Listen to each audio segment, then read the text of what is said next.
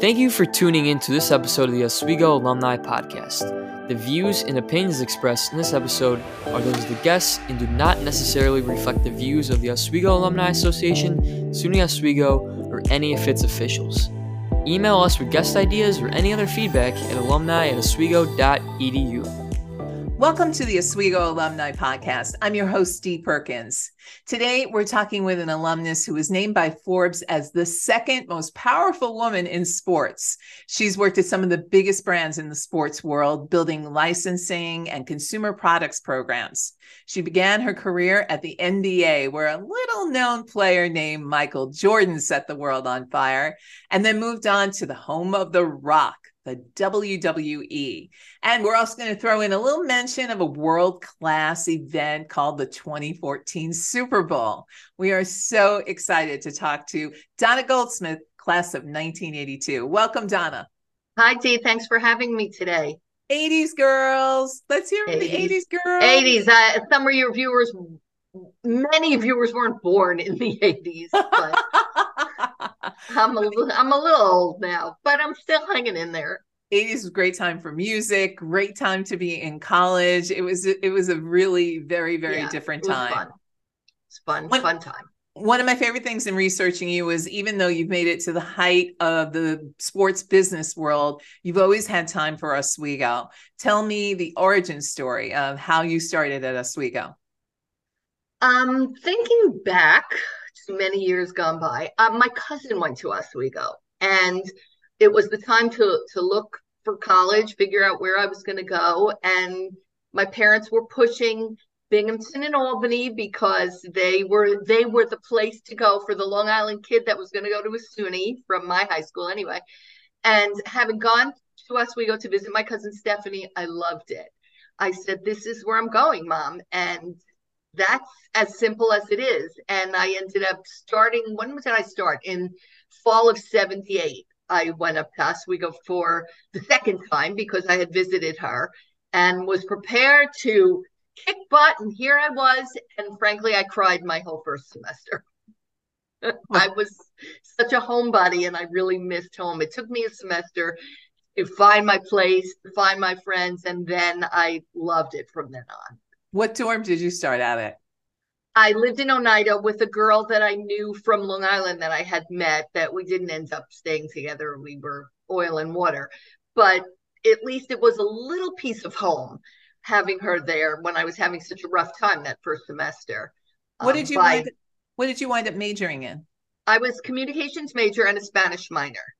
I thought I wanted to be the next Barbara Walters, but I really preferred more of the interpersonal, the classes that were not so much on the advertising and promotion side, but more about how to get things done. And for me, it felt more operational. And as we go on and talk about my career, that's ended up what I ended up doing.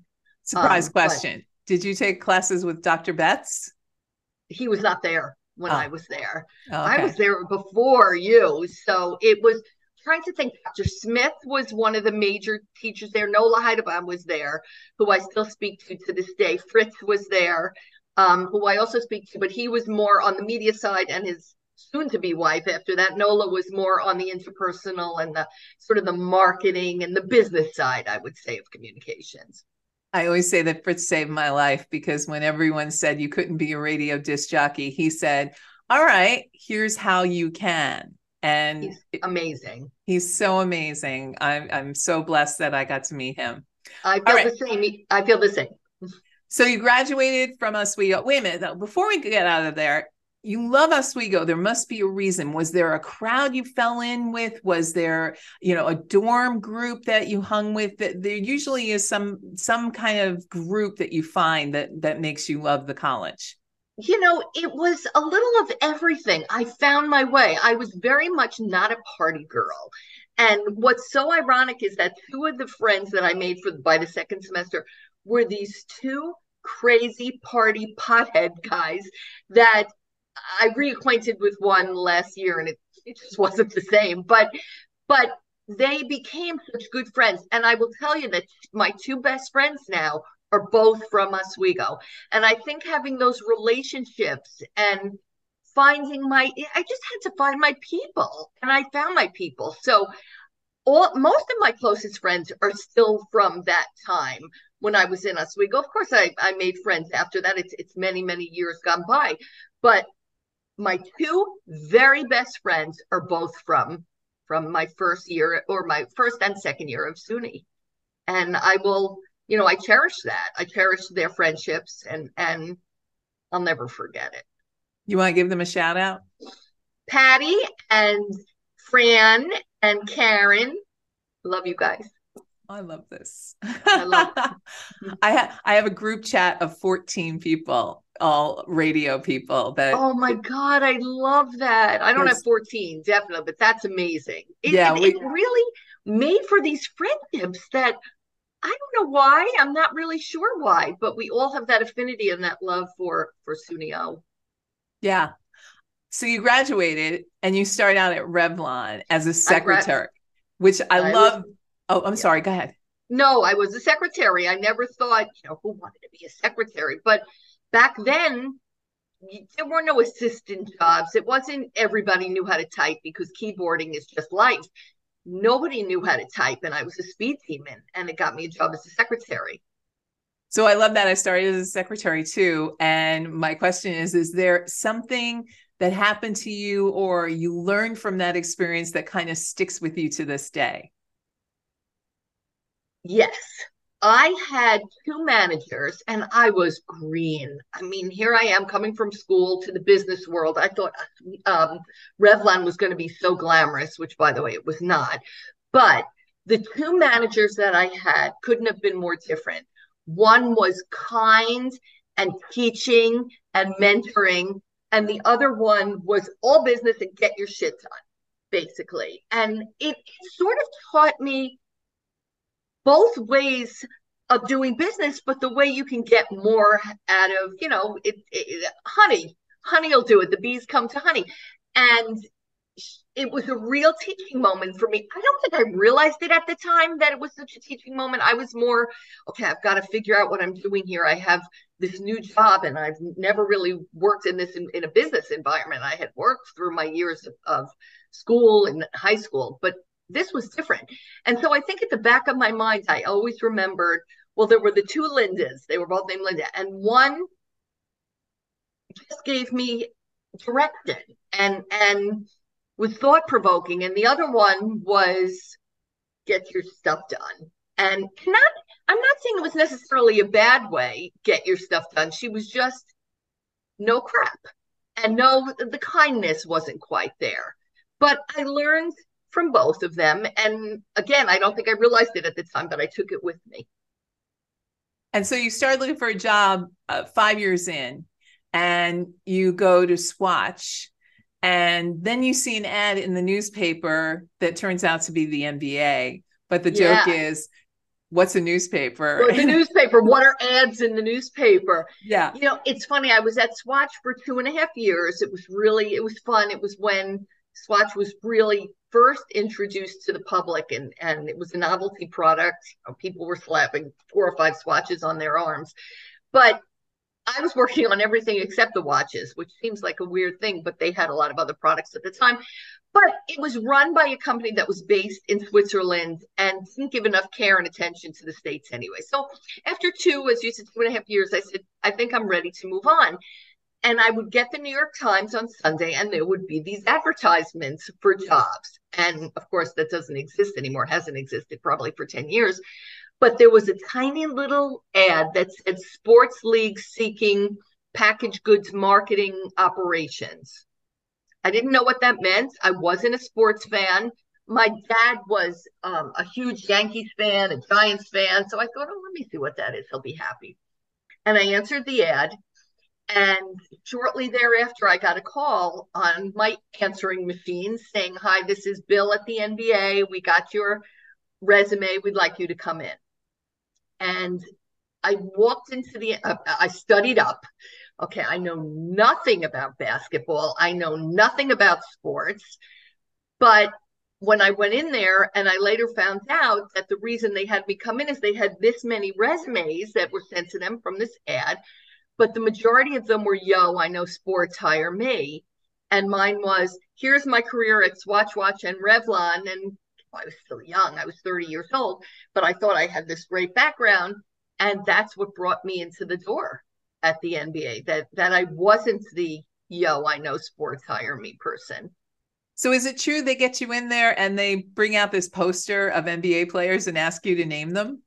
Oh my gosh, T, there's a huge poster, huge, with a bazillion guys on it. And now my heart is pounding because the guy knows I'm not a big sports fan. And he points to one, no clue. Points to another. I think we got to the fourth one, which was either Michael Jordan or Larry Bird, something that everybody knew who it was. And I said, oh, well, that's, whichever one it was. And he said, calm down. I see my face was red because I knew I failed the test. And he said, we wouldn't be hiring you for your sports knowledge, obviously. We brought you in because of your background. And we want to continue talking to you. And that was the impetus for my next interview, which was with, I think, the president of NBA Properties at the time. So I took a big breath. I was very relieved because I really thought that was when they were showing me to the door. And they did not show me to the door. So they bring you in, and how do you start? What is the first thing that you're working on? What I did when I first got there, they said, so they hired me ultimately, obviously, and I was what was called manager of new business development. So I had no idea what the new business development was, but it was trading cards. And at the time, people were holding trading cards in their attic that they thought they were going to send their kids to college because they had Michael Jordan's rookie cards. And we made in my first couple of years at the NBA, $45 million in royalties for the NBA off these trading cards. I mean, the business was unbelievable. It didn't last forever, but this is what I walked into and I was working on. And it was incredible because this is what it was. I mean, the business was leaping and jumping and leaps and bounds. And I wondered and again, I was green in my second year when David Stern, the then commissioner who has since passed away, came in with a bonus check for me, which was maybe, $30,000 that I thought, oh, this is unbelievable. By the way, he should have been giving me $1 million for everything that we had done for them. But it was an incredible time to be with the NBA because it was, you said Michael Jordan, and it was Larry Bird, and it was Magic Johnson, and it was the dream team going to Barcelona. It was an incredible, incredible experience. And I learned a lot about the business of sports and this was an entertainment that was riveting to everybody watching on the NBA at NBC at the time. It was just an amazing, amazing 10-year experience for me. Just incredible. So the kids who are watching who think, okay, I really want to work in the NBA. There are fans out there who know a lot more players than you or I. Give people an idea. How much FaceTime do you wind up having with athletes, and what are you doing the rest of the time? Very little FaceTime with athletes at the NBA. It was different at wrestling, which I can tell you about in a minute. But at the NBA, if you were a senior executive, maybe later on, you would have some FaceTime. And look, I met Michael Jordan, I met Magic Johnson, but it wasn't like they would know my name if they saw me in the street the next day. I was on the merchandising side. And on the merchandising side, we worked with, of course, a huge photo library of that represented all the players and the history and books. And at the time, there was I don't even think the internet was around then. So it was more about researching and what are we going to put on the back of a trading card or on a Mattel toy that we were creating? What kind of copy are we going to put on the back? But it was all research that we would do. We wouldn't sit with the players and say, okay, well, we're creating your item. What do you want on there? So it was more about it was business. And it was not about ogling and ogling at these players that you see playing on the hardcore every day or every, several times a week. It wasn't about that. It was about the business side. And if you did have the opportunity to meet with a player, or for example, here's one I'll give you. When Shaquille O'Neal was a rookie, his father was taking him into the NBA, and they asked us to give him a tour of the NBA offices. That was fairly atypical. But he came into my office with his dad and wanted to know about what I did. So I took him through it. And I didn't know Shaq would be what Shaq is, other than I was like looking up to this gigantic guy, and I'm a tall woman. But that was again, the exception to the rule. It was more player relations will deal with the players and we will deal with the business on a day-to-day basis. Very, very different. You do have a cool story about the WNBA and their basketball. Oh my gosh, you really did your research. So when the WNBA, which is now, I think it's 25, 30 years, was being developed, David Stern gave my team and me the assignment of come up with a ball that will be a little bit different than the NBA ball, because we want it to be associated with the WNBA. And obviously, the most important thing, besides the use of the actual ball, is how it looks on television. Because, for example, hockey has a hard time because the hockey puck is so small and so fast, it's hard to see. And they've tried all different things to bring your attention to the puck, but it's hard. So David, one of the assignments was figure out how to make it work. And so we had the creative team and we had my team, the business team, and we had the television team. We all got together and came up with concepts for this ball. And we ended up going with this orange and sort of oatmeal colored ball. But before the ball was done, we had to do a TV segment to see that you really could see it and that it would work well on the television. So we called Madison Square Garden because we all lived in Manhattan. And we were able to secure the Garden, the basketball court, for a short time before the Knicks games that afternoon. It was on a Saturday or a Sunday morning. And we had to get in there early, and we brought the cameras. The NBA had all their own cameramen. We even brought some NBC cameramen because the NBA was on NBC at the time.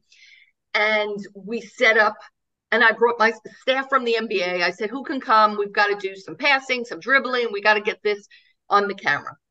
So great. We brought people in on, I think it was a Sunday morning. It was really early. We were all half asleep, and we started this game. And 2 seconds into the game, we realized that the paint from the ball is coming off on the floor of the Garden.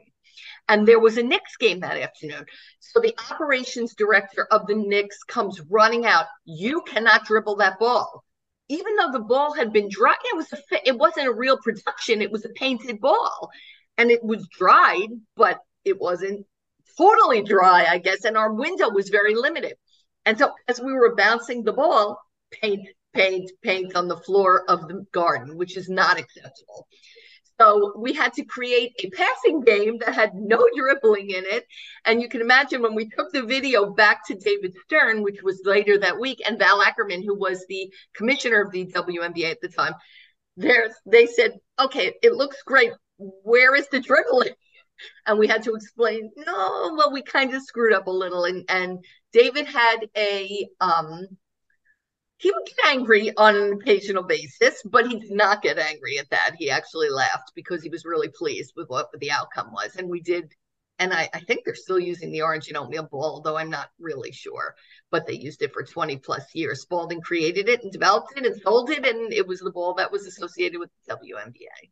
So somewhere there's a video of you playing basketball right before. I wish there was, because I don't know where it is. I'd love to see it. I'd love to see that operations manager come running in and screaming at us but it would have been a really fun thing to still have, and I don't know where it is. Of course, the most fun question is, can you play basketball? No. I am semi-retired now, and I play pickleball, which is so much fun. But basketball, I am not an athlete, and I'm a little bit of a spaz, frankly. Oh, that is a really funny video that's out there. Yeah. So you finish your time at the NBA. You see an ad for this? No, it was Korn Ferry, the big headhunter company, called me. And it was a woman I've known through business over the years. And Royce said to me, we have this job. It's in Stamford, Connecticut. I said, stop right there. That's WWE. I am not working for those lunatics. I'm going to be at the NBA for life. I never thought I'd leave the NBA after, it was 10 years. And I just sort of talked to her because she was sort of a friend. I wasn't thinking of leaving. And she said, why don't you just go talk to Linda McMahon? She's the person that would be interviewing you. She's Vince's wife. And this was way before she was running for Senate or any of that. She was very involved in the day-to-day operations of the company. And I said, okay, I'll go. And so I schlepped up to Stanford. I was living in Manhattan. I was working in Manhattan. And I met with Linda, who really wowed me. Look, our political views are extremely different now, but we still keep in touch. She is incredibly bright. She is lovely. She's everything that you would want in a manager. Now, I hadn't met her husband at the time, but I met with Linda, and she said, ultimately, after meeting with some other people, we'd really like to have you here as our, I think it was SVP or EVP of consumer goods. But I'll tell you a funny story that also happened. I said to her, I loved meeting you. I hate the commute, and I'm not leaving Manhattan. I said, is there anyone here that I can talk to who does the commute every day that I can get a sense as to the experience? And so she hooked me up with this guy who was based in Connecticut. They had a small New York office, so he met with me in the New York office. And he said to me, it's not bad. You'll get a car. The view is beautiful. The trees are changing. And I'm thinking, I don't care about the trees, but all right, at least he says it's not bad. Day one, it took me 2 hours to get up there. And day two, it took me an hour and 45 minutes. Now, I didn't have it down right, the times to leave. And I said to him later, Jim, you said it wasn't bad. And he said, they told me to lie. And I will never forget that, because I will never do that to someone. Wow. Never. But anyway, I lasted there 11 years, so I got over it. But that was tough for me. You never got an apartment up there? You kept doing the schlep? I slept all those years, and but I learned how to time it better. I ended up working late every night, so coming home wasn't an issue. If it snowed, I took the train up. So you kind of get used to anything. But the beginning of that, as I said to you when I cried for my first 6 months in Oswego, I am not great at change. So I think I had a hard time in my first 3 months there, but then I got over it. So when you walk into the WWE, what do they have you doing? Boy, it was, I'll tell you a funny story. It was fire. What is that expression? Grace under fire? Grace under fire, totally. Because my boss at the time was a guy that I still keep in touch with. He wasn't there that long because Vince fires everybody. But his name was Stu Snyder. He was from, I think, Cartoon Network. He had done a ton of stuff in the licensing and business. And like I said, I still speak to him. And he brought me into a room. This is my first day. There's 25 people sitting around the table. He said, this is your staff. Bye. And he left me with these people who were shooting daggers at me with their eyes because their boss had been fired a few days, few weeks, whatever it was before. There was one smiling, lovely woman who to this day is very good friends of mine and has done, I brought her with me from company to company, but the other 24 people were impossible. And it was up to me to sort of change their minds about what a good boss could be. And I will tell you that I definitely did that. I went from an SVP of just certain areas of the consumer products area to adding a ton of business areas to what I handled. By the time I was moved up to COO, I had about 100 people working for me there in all the different areas. And I was known to be a really good, fun, but mentoring manager. But that was grace under fire. Yes. They threw me in that room and left. Here's your team. Wow. Oh my God. That is something I totally will never forget. So consumer goods, I mean, the WWE is classic in terms of consumer goods. We're talking everything from dolls to posters to books. Yep, everything. This is all your purview. That was my purview when I started. Now, I later took on video and video games and magazines and the internet for them, the web shop.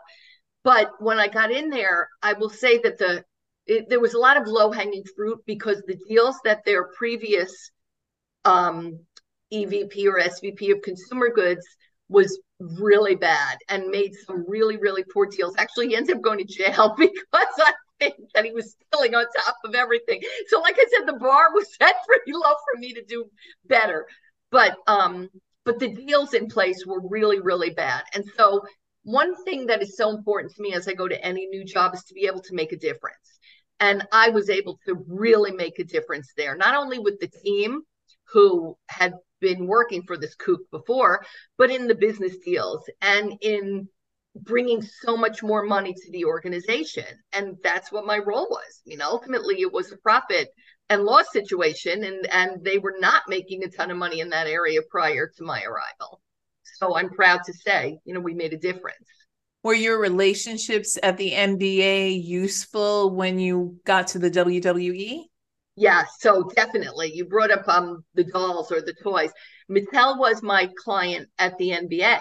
When the toy deal came up for renewal, because again, it wasn't a great deal, at World Wrestling, we brought in many different toy companies to come and show us their stuff and to do a proposal. And Mattel was one of those companies and wowed Vince and Linda and Shane and Stephanie and the team and ended up becoming our partner. And it's still a partner at WWE. And I'm gone 10 and a half years or 11 years, whatever it is.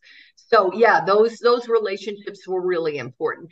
And by the way, relationships that I made all along the way have helped me in the next phase of my career, because relationships are what it's all about, and networking, and that was all really, really helpful as I progressed. So you asked me to come back to FaceTime with athletes at the WWE. I'm sure it was completely different. Yeah, it was different. So Vince allowed the talent, we called them talent, superstars, whatever, at WWE to have a real say in their merchandise. And so weekly, we would sit with them and say, okay, these are the new t-shirts. These are the designs. These are the toys we're looking at doing. This is a game that features your likeness. And they were involved every step of the way. And because they were on the road so much, we had to go out to the road, to the shows often, sit with them while they're eating their immense lunches. And we're showing them t-shirts and designs. It was a little bit of a circus, but they were very, very involved and really interested in the process, because they would get a piece of anything with their likeness on it. So whereas some of them were more difficult than others, most of them were very appreciative that we were including them in the process, and were very helpful. So people definitely, they want you to name drop here. And so I'll ask you a softball question where I think you'll be able to name drop. Any of the wrestlers surprise you with their business acumen? A lot of them. I will say John Cena was incredible with he just knew what was going to work. The Rock was just, that's a given. I mean, look at where he is now. I didn't have that much to do with The Rock because he was already a rising star by the time I got there and was almost out, and has come back periodically. But he had his finger on the pulse. Some of them weren't as business savvy, but they were creative. So if we show them a design, they'd say, you know what, I'd like the design to look like this and not this. And if they would wear it on TV, it was promotion. And that's what the t-shirts and the whatever paraphernalia we designed, if they used it during the programming, we had 9 hours of programming a week on television, that would sell the product. And I have a funny story that there was one character, Chris Jericho. His dad actually was a player on the Rangers years ago, but he was a wrestler. And Chris was what they called a heel, or a bad guy. But before he turned bad guy, he had always worn this silver glittery shirt with it open. And so we worked with, and Vince would be involved in this too. We'd work with Vince on having that product, a silver glittery shirt, shipped in. I had it produced in China because it was cheaper, and having it shipped into our warehouse. And we must have ordered, 5,000 of these shirts for when the orders would come in, because he was going to wear it on TV. And that Monday, and the people that would write, the writers of WWE would write up until the day of the story of the TV show, because it was live. So that night I'm home watching, because you did watch it. And Chris Jericho all of a sudden becomes a bad guy, and he burns his shirt on television. He burns his shirt when I have 5,000 shirts being delivered to the warehouse that week. But nobody is going to buy a bad guy shirt. And so I went to see Vince.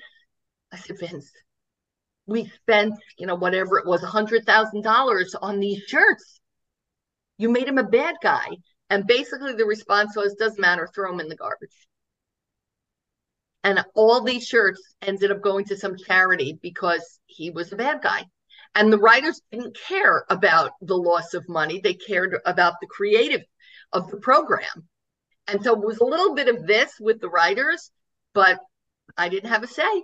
So all this product went in the trash. And I'm not sure, this was, I think, right before they became a public company. I'm not sure if that would have made a difference now, but it's a funny story about how the creative was really what transcended it all. It seems to me they could have just CC'd you on the script, you know. Well, they wrote it that night. They changed it right up into the program. That's why I mentioned them. Yes, but they could have given me a heads up if they were thinking about it. Nope. So that takes me to the next question, which is, for you personally, you're working for these larger than life CEOs, you know, David Stern, Vince McMahon, probably Vince Moore. What was it like on a day where you had you personally had a huge success, and what was it like on a day where you had maybe a big disappointment? Yeah. You know, I mentioned how David was quick to anger, and there was only one occasion, I don't even remember what it was, where I got my head handed to me. You don't forget that.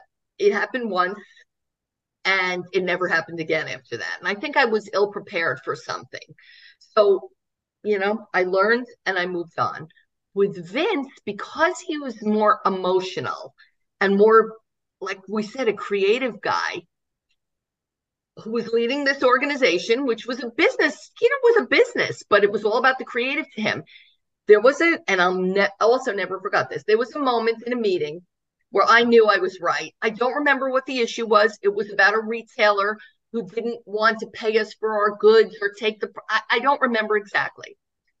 And Vince sided with the retailer who was wrong, who was 100% wrong, and screamed at me. I mean, literally tore into me. And I knew I was right. You can accept it when you know you're wrong and you made a mistake and you move on and you learn from it. But in this case, I was 100,000% sure I was right. And I walked away from that. And you know, you don't want to say you're in tears, because as a woman executive, it's the last thing you want to do. You never want to show. And I certainly didn't show it in the meeting, but I walked out of there, and between being angry and upset and being pissed, I will never forget that, because he made the wrong decision. Now, again, he's the boss. He gets to make the decision. And I learned after that there are ways to handle situations like that. Instead of getting so angry, which I was as he was yelling at me, I was angry. There are ways to handle it better. I did not handle that. So probably as I was getting angrier, he was getting angrier at me, and it was just explosive. So live and learn, but I will never forget that. And I do, again, I think Vince was incredibly creative, but David was more cerebral. And not being a creative person, it's harder for me to sort of deal with that end of the business. It just wasn't my thing. It wasn't my thing. But again, as I said, live and learn. You get all sorts of different managers. They're still the boss and you're still the employee. So from the bad experiences to wonderful experiences, you've had so many successes, so much great stuff happening. Is there something that came along that's still really close to your heart?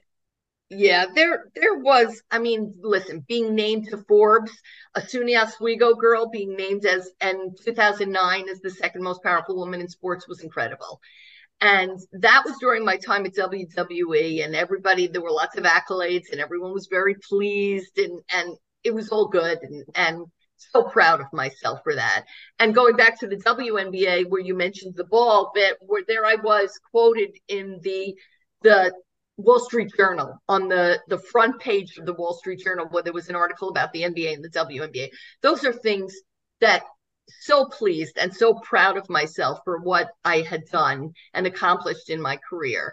And I think that would be me looking when I was coming out of Oswego. I knew I was ready to work and I was driven, but I had no idea that is the kind of experiences I would have, that I was so extremely proud of. And my dad kept a little file on me. I'll never forget when he passed away. I talked about how he had my file on all my accolades, and my two sisters had no file. We won't tell the sisters that. Hopefully they're not listening. She knew I said it to them. I never forgot I said it to them. So after the WWE, one of the big things that happened to you is you're the GM of operations for the 2014 Super Bowl. Now, is that like event? Like, are you in charge of all the things that happened during that event? No.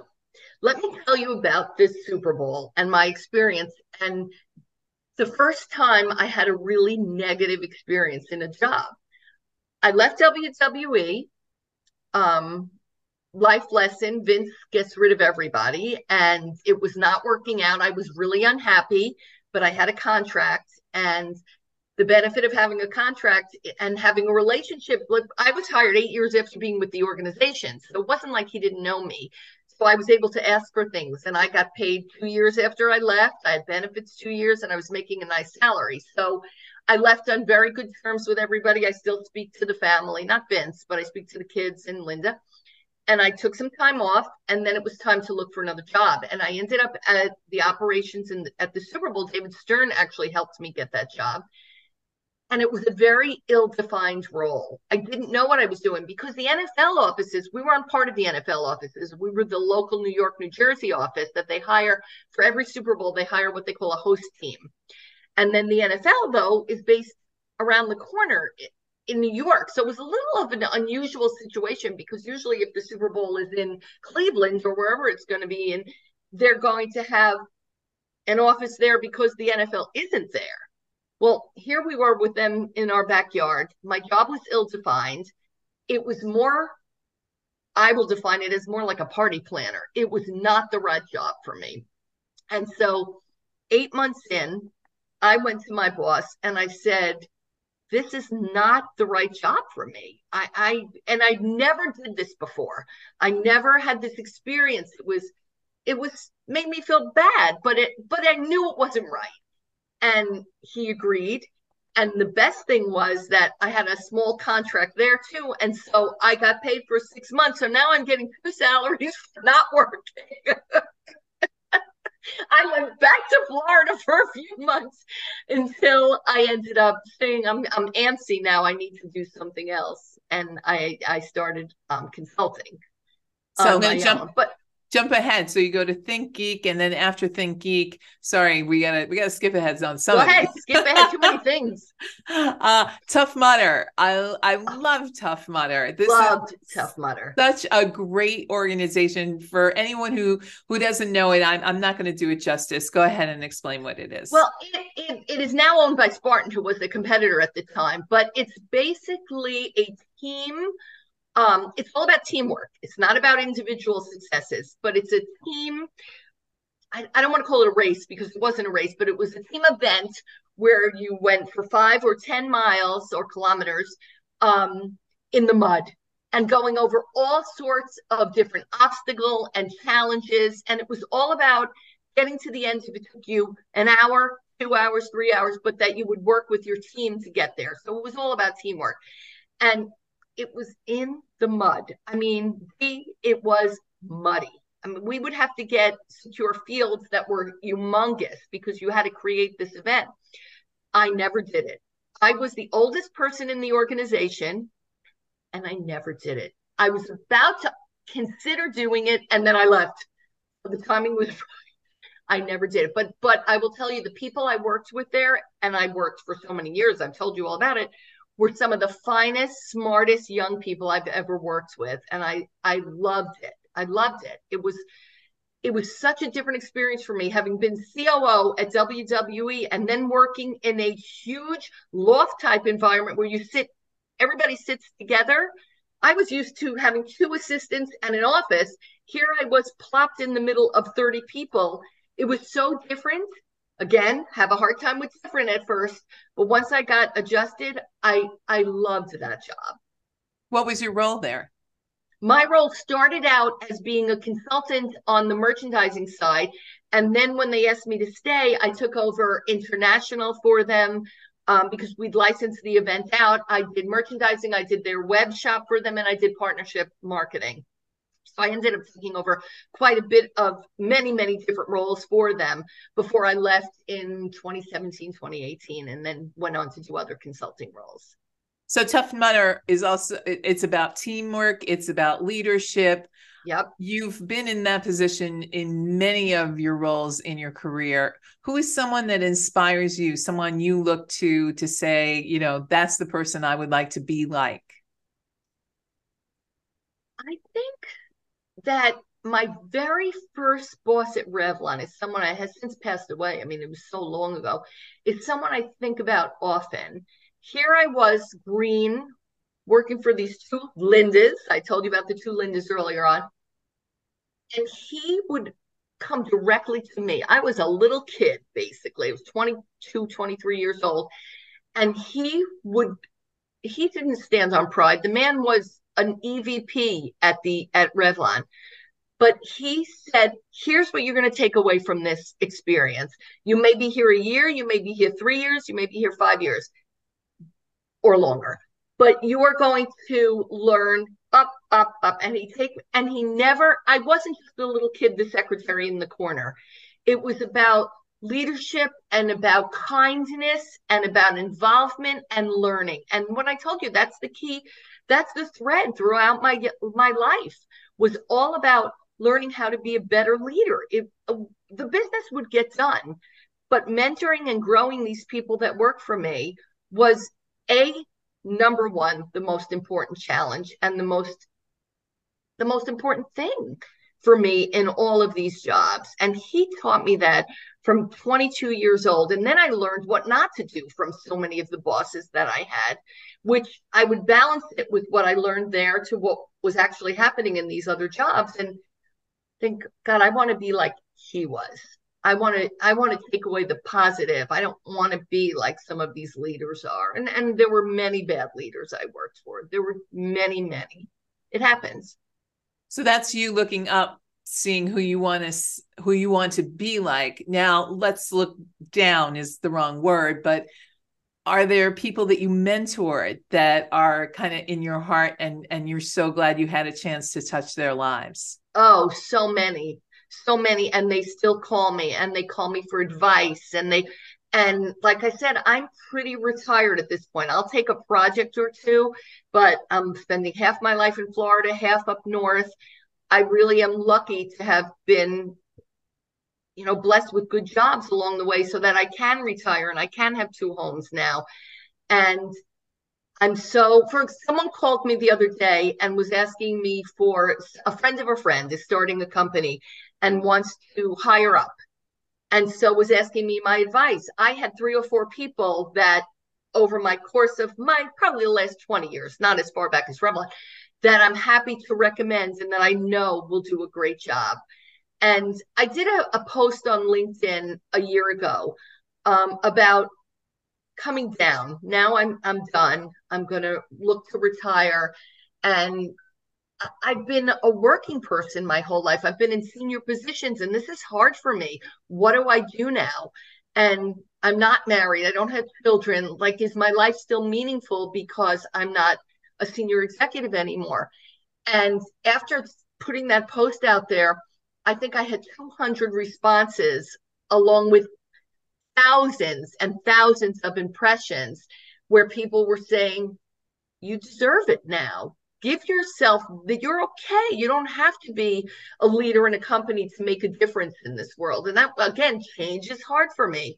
But having now sort of been on the downside, and again, we hate to use the word down, like you said, looking down, sort of on the resting side, I'm learning to appreciate that and still dip my toe in a little bit on an occasional basis. You're not asking me for advice, but we talked about this right before we went on, where, be a professional volunteer.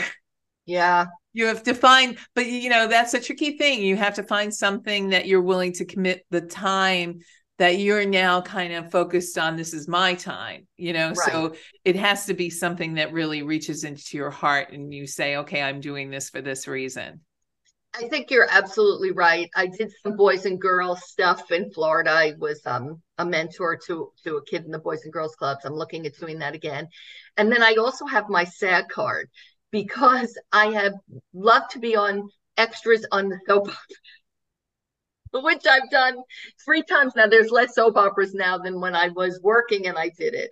But I was on General Hospital, All My Children and Guiding Light as Person with Coffee Cup. And so maybe that's something I'll do if I find, I'd have to go out to the West Coast to do it, but might be something in my future.